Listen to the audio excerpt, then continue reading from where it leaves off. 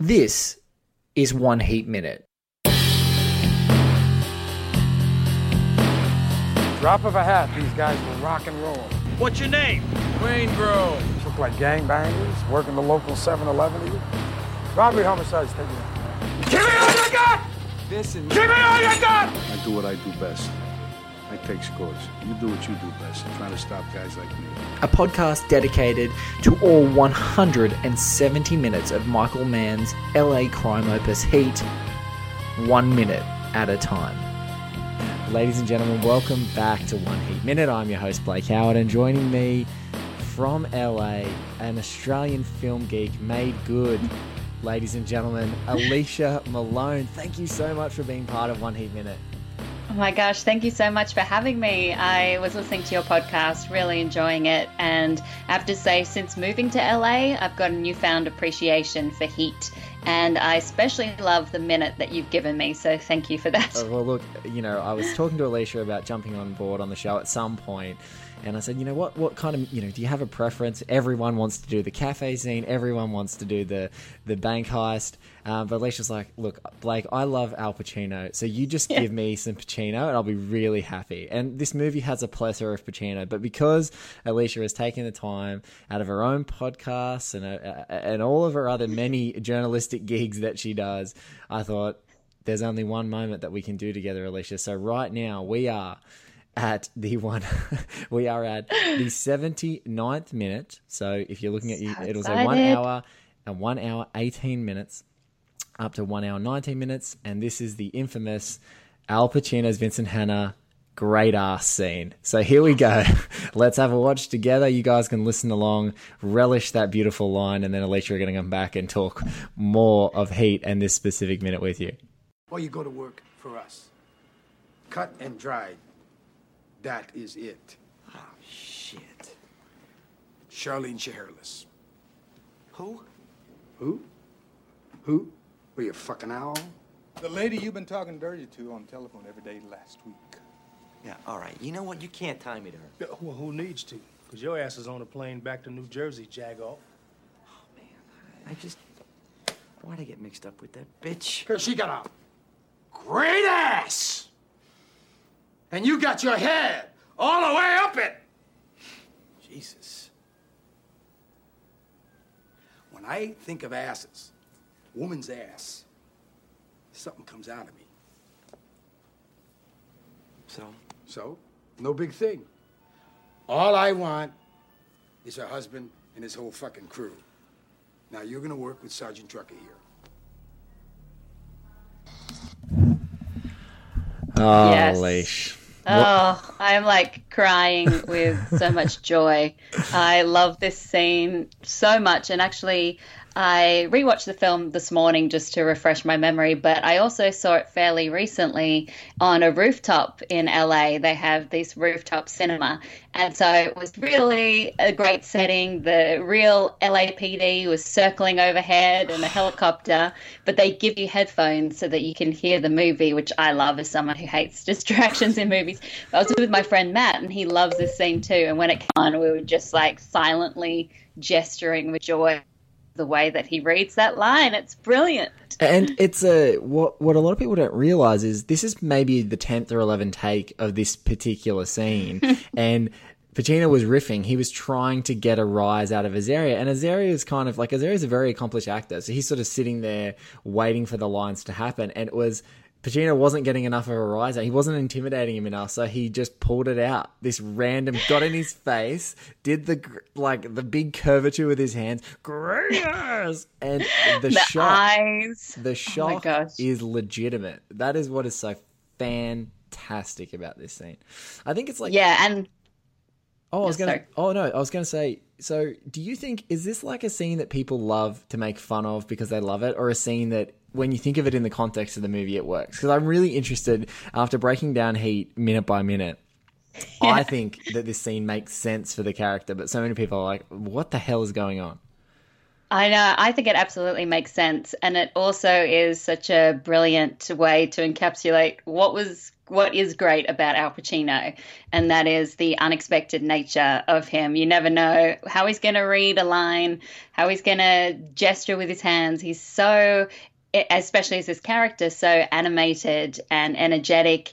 And I know 2016 they did like a big 20th anniversary of the film, and the cast was there, and Al Pacino said that Vincent was actually on cocaine the whole time, Yes. which I think goes some way to explain some of his erratic behavior. But I also love when Michael Mann talks about how Vincent used that unpredictable nature as almost an interrogation tactic, that the guys that he was talking to would never know what to expect because you just wouldn't know what he was going to do next. So I love that. In the context of that, this scene I think absolutely works. I also think it's hilarious. It's obviously very beautiful. It's a meme. It's gone viral on the internet. If this was can you imagine? This is 1995 and it still has like meme cred. Can you imagine if it came out like 10 years ago? Like even 10 years ago, 5 years ago, it'd be the best meme on the internet. It's outstanding. Absolutely. And I think you're right that Hank Azaria's reaction to it is what makes it equally great, because he said that Michael Mann told him not to improvise, but he couldn't help when Pacino was in his face yelling at him to say like Jesus, and then that ended up making the film. And he's tweeted since saying like that was not acting, that was genuine fear about Pacino. And I think it's so good because you're right, from a character perspective, but also from like an actor and ensemble perspective. You get Wes Studi and Michael T. Williamson behind him, and they look like statues. Like looking at this now, as I was watching with you, I was watching Pacino, and he's in and out of the frame. He's like down, he's high in the frame because he's moving toward the camera. Like the camera even feels that it doesn't quite know what to expect with him, but they're very specifically staged at that sort of top right of the frame. Michael T. Williams got that great stance. His hands in his pockets just looks awesome as hell. And Wes Studi sort of leaning there, but they look like statues, and he's just going crazy. So that's what's even funner, is like he's framed it with these actors and these performers, and they're just containing this ball of energy that's Pacino and Vincent Hanna. But yes. I like it too. It's hard. I don't know if I needed that information about the bump of cocaine. I don't know if I needed that. Yeah, I don't want to know that. I mean, sure, it could fit with the character. But I prefer to think that he's just this erratic, volatile guy. Yes, me too. I'm a much bigger fan of, exactly like you said, it is a tactical exercise to put people off, especially people he's trying to get information out of, because they look to the side and they just see these blank canvases of guys who are just looking at him like this is normal, and he's clearly like, this hand gesture in the face and screaming is clearly not normal, but it's great. It's fantastic. Exactly. And you don't know, like, what could he do? I mean, first when he strides into that factory, Alan's like, I know people, and he, doesn't seem phased. He's like, you're from LA, you got no jurisdiction here in Vegas. So I think he really needed to shock him and make him understand and sort of just convince him that he had to help them become an informant, against these very scary gangsters. And once again, this performance in this scene is just such at contrast to what Robert De Niro does in his other scenes, where he's the cool, calm, in control guy. Yes. And so it works so perfectly. Yeah, they do these weird ebbs and flows. Like sometimes Vincent's like really cool. I just think of that opening scene. He's just very calm. He's just pointing. He's not even talking. Pointing. Tell me about this. Tell me what you know about this. And then there's only a few moments where you see Neil get crazy. One of them is around this Alan Marciano character when he finds out about their relationship. He gets that really crazy scene, another really heightened one. But you said at the start of this podcast, how awesome was it with headphones on to watch Heat outside? The LA natives, is this sort of a classic for the landscape? Is this something that's got a little bit of pulling power for those outdoor cinema screenings that you went to? Yeah, absolutely. It was sold out. Everyone was so excited to see Heat in LA, and it is one of those proud films. It's a movie that I always loved because I love movies, gangster movies, like, the Jean-Pierre Melville movies like Dirty Money, which this reminds you of, or Le Samurai with the cool, calm gangster at the center of it. So I always liked this film, but as I said, I have a new appreciation since moving to LA and being able to spot some LA landmarks and see a different side of LA that I didn't see because I moved here only 7 years ago. So I wasn't around here in the 90s.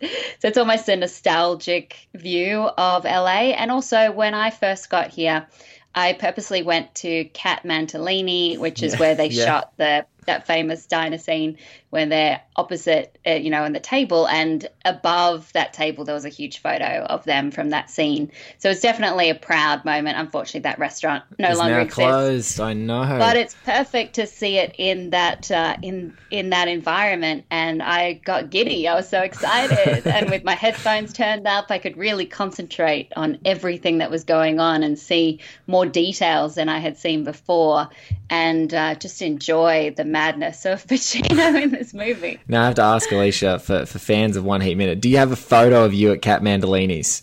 Do you have a photo? I didn't. I didn't do that, Damn. unfortunately. One of my friends who covers movies for Fox in DC, he's like the biggest Heat fan, and I remember he went and took a photo, Nice. The exact same pose and everything, and I wish I did that. I was so excited to be there, but I kind of just took it for granted that restaurant would be around forever. Oh, well, I think it's weird. It's like when the movies that you love, though, the great thing about this movie is that set in an actual living, LA feels like a real city. Like it's not just that's when you go to a film set, you get super excited because you're like, oh my God, this is that scene, This is Mos Eisley Cantina. Imagine being able to go there when they created that set, back in Pinewood. But what's cool is that there are spots and places, and I had a chat to Luke Doolan, so guys who would be listening, Aussie editor of Animal Kingdom, Academy Award nominee, a short film nominee, and his house, where we were talking about a scene that coming up later in the film. I've put a little snippet up. We're talking about the famous scene where Val Kilmer's Christian Hairless goes to see Ashley Judd, and she gives the amazing hand gesture. And we're watching that scene, and we're analysing it as you and I are talking about it, and he goes, hold on a second. I've seen those basketball courts. Like, he lived in Venice and he'd walk past. He goes, I think I've walked past those basketball courts. And it was just a fun thing to talk to both you and to Luke to go, these LA natives are like in the sets, in this, like, in my imaginary world, but it exists in LA. Exactly. Like on location, which I didn't realize until I moved here how rare it is that films shoot in LA and shoot LA for LA and shoot on location in LA. Yes. Similarly, I was excited about La La Land for the same thing. I was like, oh, I go there and I love that place too. And Heat just shows a different side of Los Angeles. Please don't get out of your car on the freeway. Yeah, I get out in my car, I dance on my roof, woo, coming back from the airport. But yeah, Heat shows this grittier side to LA, and that kind of side that you usually see in movies about New York. Yes. And so it's kind of fun to see it with an LA setting. These two guys that are used to seeing Pacino and De Niro as these New York guys, not LA guys. How interesting so this is like, and now that I think about it, this is one of those rare scenes. There's a couple of like weird time jumps in the movie that aren't mentioned, and one of them's right at the beginning with Christian Hairless buying the shape charge for the first high scene, and then this scene, this little like dalliance to Nevada, and even when he talks to Albert when he's finding out about that lead, that like geographically is like 2 hours away from LA proper. There's some funny little time things, and so like it's weird that this little spot, this is all we get to see of Las Vegas. There's no glitz, no glam. It's just a factory, a cruddy factory with Hank Azaria in like a cheap, but meant to look smart, but a very cheap suit, and it's just really interesting. This is one of those out of time moments in the movie. Kind of out of time.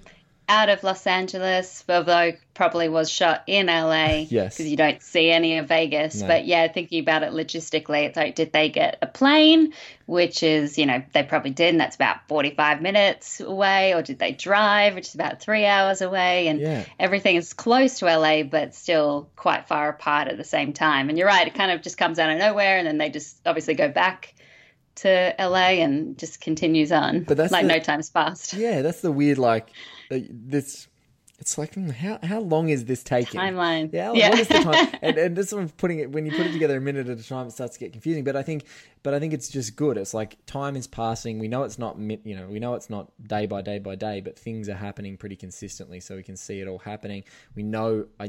I think we can say from the time that De Niro talks to Kelso, where he gets the job, that's like a month, because he's like, at the end of every month, there's this massive amount of money. So I think it's like he gives him like a month. So for me, it's like, if you look at it, it's probably over a month that they've done this to get to that point. So yeah, it's weird starting off. Yeah, it's I wonder how long it is total, the time frame of the movie. Well, Alicia, and it is a long movie. With your pool and with all of the collective people coming onto One Heat Minute, one day we're going to figure it out. Michael Mann may sit in this chair that you're in right now, and he may be in this chair, and then that episode will go for 5 days, because we'll ask all the questions that 169 other episodes have been coming up with. That would be great, because Michael Mann was such a master, obviously, of combining action with brilliant dialogue, and just the pace of this movie. It's so long, but it flies by. That's there's in longer movies, and I know you would, Alicia, apart from being an entertainment journalist, often goes to, film festivals, and she's in, as we both are occasionally, and you just watch stream of movie after stream of movie, and especially when you're watching so many films, there's so much of an inclination to look down at a watch and go, what is happening? Like, where are we? Where are we in the world? What's happening? I need to just check, like, how long this running time is, because it's dragging. And Heat never drags. Not even for a minute. You're just flying through and such a big sprawling cast. I think it's 70 odd speaking roles in the movie, which is kind of unheard of. But for both people right in the center of the cast and sort of the fringe supporting ensemble, and all really well developed, and obviously, like, as a woman, watching the female characters in gangster films, they're always on the fringe, but they get a little bit more to do in Heat, which I like. And even though this scene is him pretty much objectifying Ashley Judd's character, just the way that he says it elevates the scene for me. And also, I think, like Scorsese, this is the world that these women inhabit, and this is the way that they are talked about by these men. So it's kind of realistic to show them in that way. I agree. But I think what I think is funnier, and this is, I wonder if you think this as well, is when I see this, I feel like Vincent is talking about women to Hank Azaria's character, like he would talk about women. Yeah, exactly. You gotta eat us. Like, for the rest of the movie, Vincent does not exhibit anything close. That's to that, true. To that behavior. It's like he's just sort of like, this is what's going to get this guy's attention if I act uber macho and uber sort of... Because it's like he's trying to hold his marriage together, although he's addicted to the job, so he can't. That falls apart, and she's the one that cheats on him. But I think you're right, and I think that's again why it comes out of left field and it seems so out of place, is because it's not the way he normally speaks, but... it's almost like he's making fun of him, like making fun of the character of Alan. Like, that's the kind of stupid thing that Alan would say. Because before that line, Alan says about, like, why did I get involved with this bitch or something? So obviously doesn't respect her at all. It's like he's just making fun of how little he thinks of women, and again, just over exaggerating everything to the point where it's shocking. I just, like, I'm going to have to, for the episode, if you guys are listening, jump onto oneheatminute.com, because I'm going to put some stills up. There should be a special category in the Academy Awards for people who are supporting and not breaking, because Wes Studi deserves an Oscar for not breaking in the scene, as does Michael D. Williamson. Like, to hold a straight face while Pacino does this madness, and then seeing Hank Azaria's stupid, like, wide, face agape at, like, what's happening. I just think it's just so perfect that I marvel at their performance. I'm like, oh my God, how did you stay in character and keep that real sort of stoicism? I mean, obviously they're professionals, but real proper professionals to nail that. Because if they hadn't, then if it's kind of saying that you can't really repeat, because so much of so much of the brilliance lies in that surprise, which you can feel is genuine. You can feel it. And every time I watch that scene, and I've seen it so many times, I still get surprised. Like I notice little details, and I just think, imagine just having him come at you with those eyes and like lunge towards you, and then do that kind of pelvic gesture that he does. It would be quite terrifying, but hilarious to watch. So I think I would probably break like out of nervousness if that was me. You would nervous laugh. You would absolutely nervous laugh. And there's an look, and he just skates out of our minute in the very preceding scene. Is I love the detail of the overweight Nevada cop with a mustache. Like, I look at him all the time, and I'm like, he's probably a cop. Like, he's probably really a cop, or just some random dude that they got off the street who's done security, or was like a consultant on the film who was previously a police officer. Because you look at him, you're like, Nevada PD, like, he drags his head like in just the preceding seconds before we kick off our minute. And I just look at him and go, man, he's so good as well. Like, just this so guy. Good. Yeah, he just says does no that words. little nod, just like, yeah, I'm here. It gives some mean and he mugging. does look so real. It does add to the authenticity of it, and also the contrast between someone like him, the Vegas police, versus the LAPD that's just like striding in places. And just before that minute, he says, what does he say? Like, the girl says, "You can't go in there," and he's like, "Watch this, watch this." Yeah, in he goes, and then he slams him down. It's like, whoa, just comes in like a tornado. He's great. And Hank Azaria, massive props for his role as Alan Marciano, because literally, I think it was around the same time he was shooting The Birdcage. So he was going from sleazy, sort of misogynistic, kind of Jersey, sleaze bag, to I can't remember the character's name, but absolutely delightful fruit and hot pants wearing, such a contrast. lover, so good, just like such a diverse actor. I mean, look, he is Mo, and many other things on The Simpsons as well, but just as an actual physical performer, he's really great. I think he's great in a lot of things he does, even like something silly like Along Came Polly, where like, you for scuba? Like, he's just so funny. And he also tweeted about this scene that he shot it on his 30th birthday. Oh, really? Which was actually also Al Pacino's birthday at the time too. So it's a nice Happy birthday celebration. Happy birthday. I'm going to shock you into one of the most memorable meme-like performances of your career. Exactly, but I think Hank is quite proud to be part of this now. He'd have to be. I mean, look, at the time, he must have thought, oh, God, I can't believe it. It's that weird, I think Kubrick talked about it with Sterling Hayden in A Clockwork Orange. No, it was George C. Scott. George C. Scott and Dr. Strangelove. Yeah, when he's talking about how he had George C. Scott read every line with focus and intensity and playing it straight, and then like 1 out of 10 takes you go, just ham it up. And so George C. Scott had hammed it up, and every hamming it up is in the movie, because he knew that George C. Scott didn't want to ham up the performance. So it was just like this pure creative manipulation. And so I wonder if that's that fun thing of like, man's going through all the takes, and Al loves the reaction so much. He's like, you know what? Although all those other takes are probably something Hank would be happier with, I think it actually makes sense for this movie if this goes in. So it's that weird thing of like, absolutely, it's the one take you probably didn't like your own stupid real reaction coming through the character, but I think that makes it so much more authentic. It really does. And, I think I could have read the script for The Heat. I could have read the script for Heat before it was filmed, and I would never have guessed with most of the ways that Al Pacino reads his lines. And it's also the thing where you can imagine De Niro in the other role, the role of the cop, and you can imagine Pacino as the role of the gangster, because they both played both sides, but it would be a completely different thing. Yeah, it's really strange. I wonder that, because, Pacino in that quiet, menacing mode, Godfather Part 2, he would play Neil Macaulay with such like an Iceman cool. It would be really great. But I think that I've got like a feeling of De Niro being a violent cop.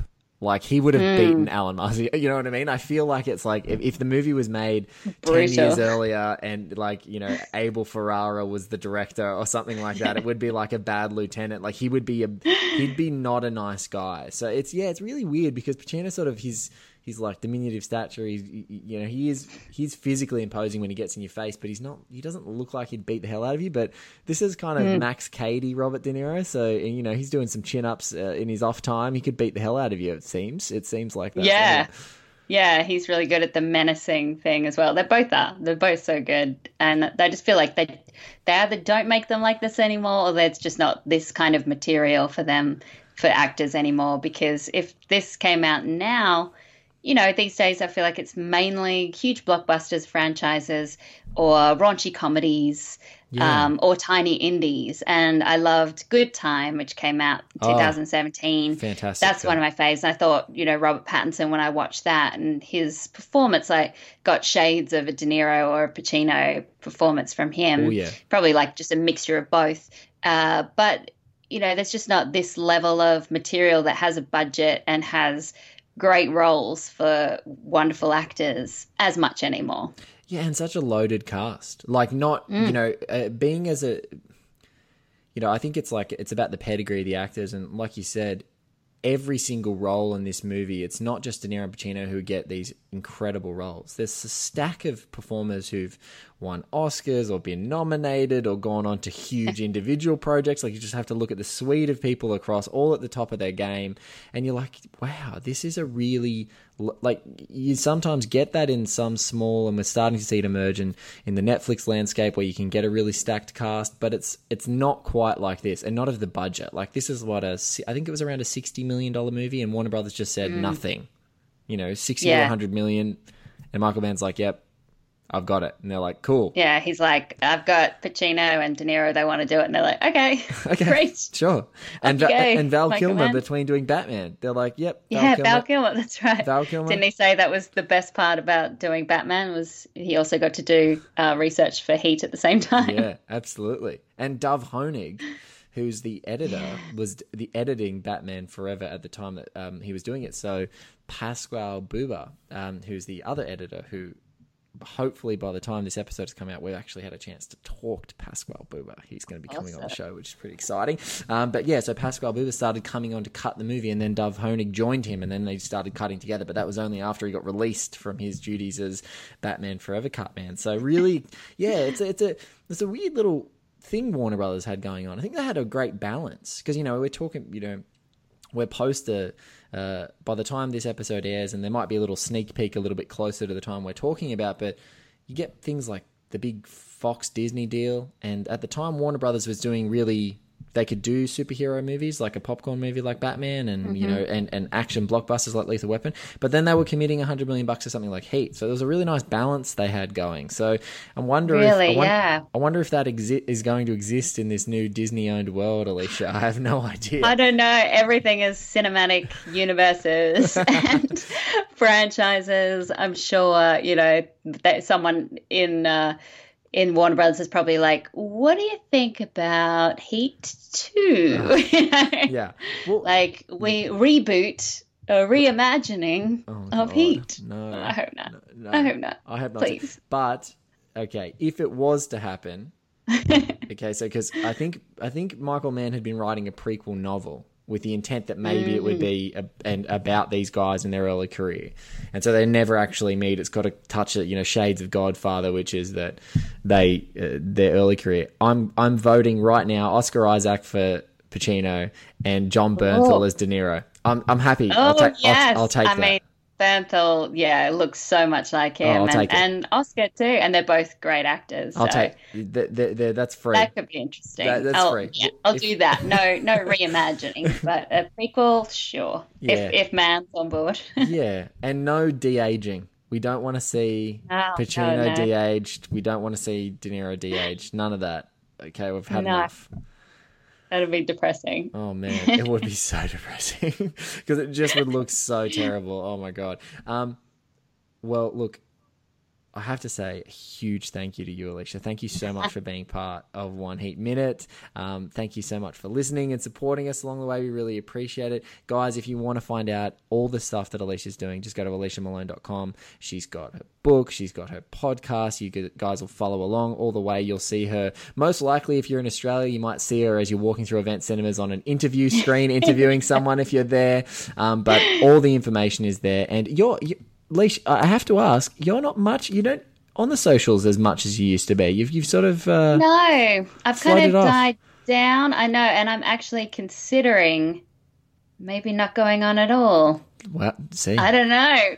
Who knows? She's going off the grid. She's Jason Bourning this place. Yeah, exactly. I'm gonna, live like Thoreau in a cabin in the woods. No, it just seems like, especially at the moment, this point in time.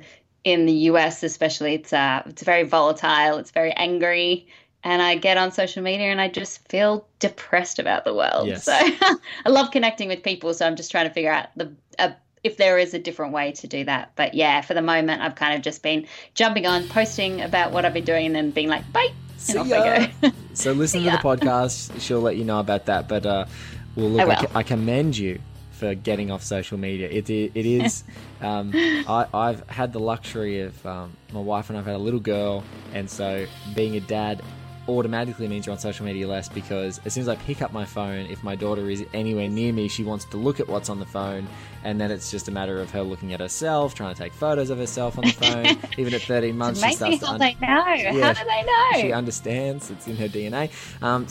Look, more power to you for that. But look, guys, thank you so much for listening to One Heat Minute once again. You can follow Alicia on the socials, but probably follow her podcast best. It's Filmstruck, iTunes. Yeah, the Filmstruck podcast. Just look at that. It's available wherever you listen to your podcasts. Awesome. So the Filmstruck podcast, you know where that is. That's the best place to find Alicia. You know where to find me at oneheatminute.com. Thank you to Garth Franklin for our web design, Paul Davis for our music, and thank you guys for listening. Subscribe, rate, and review One Heat Minute.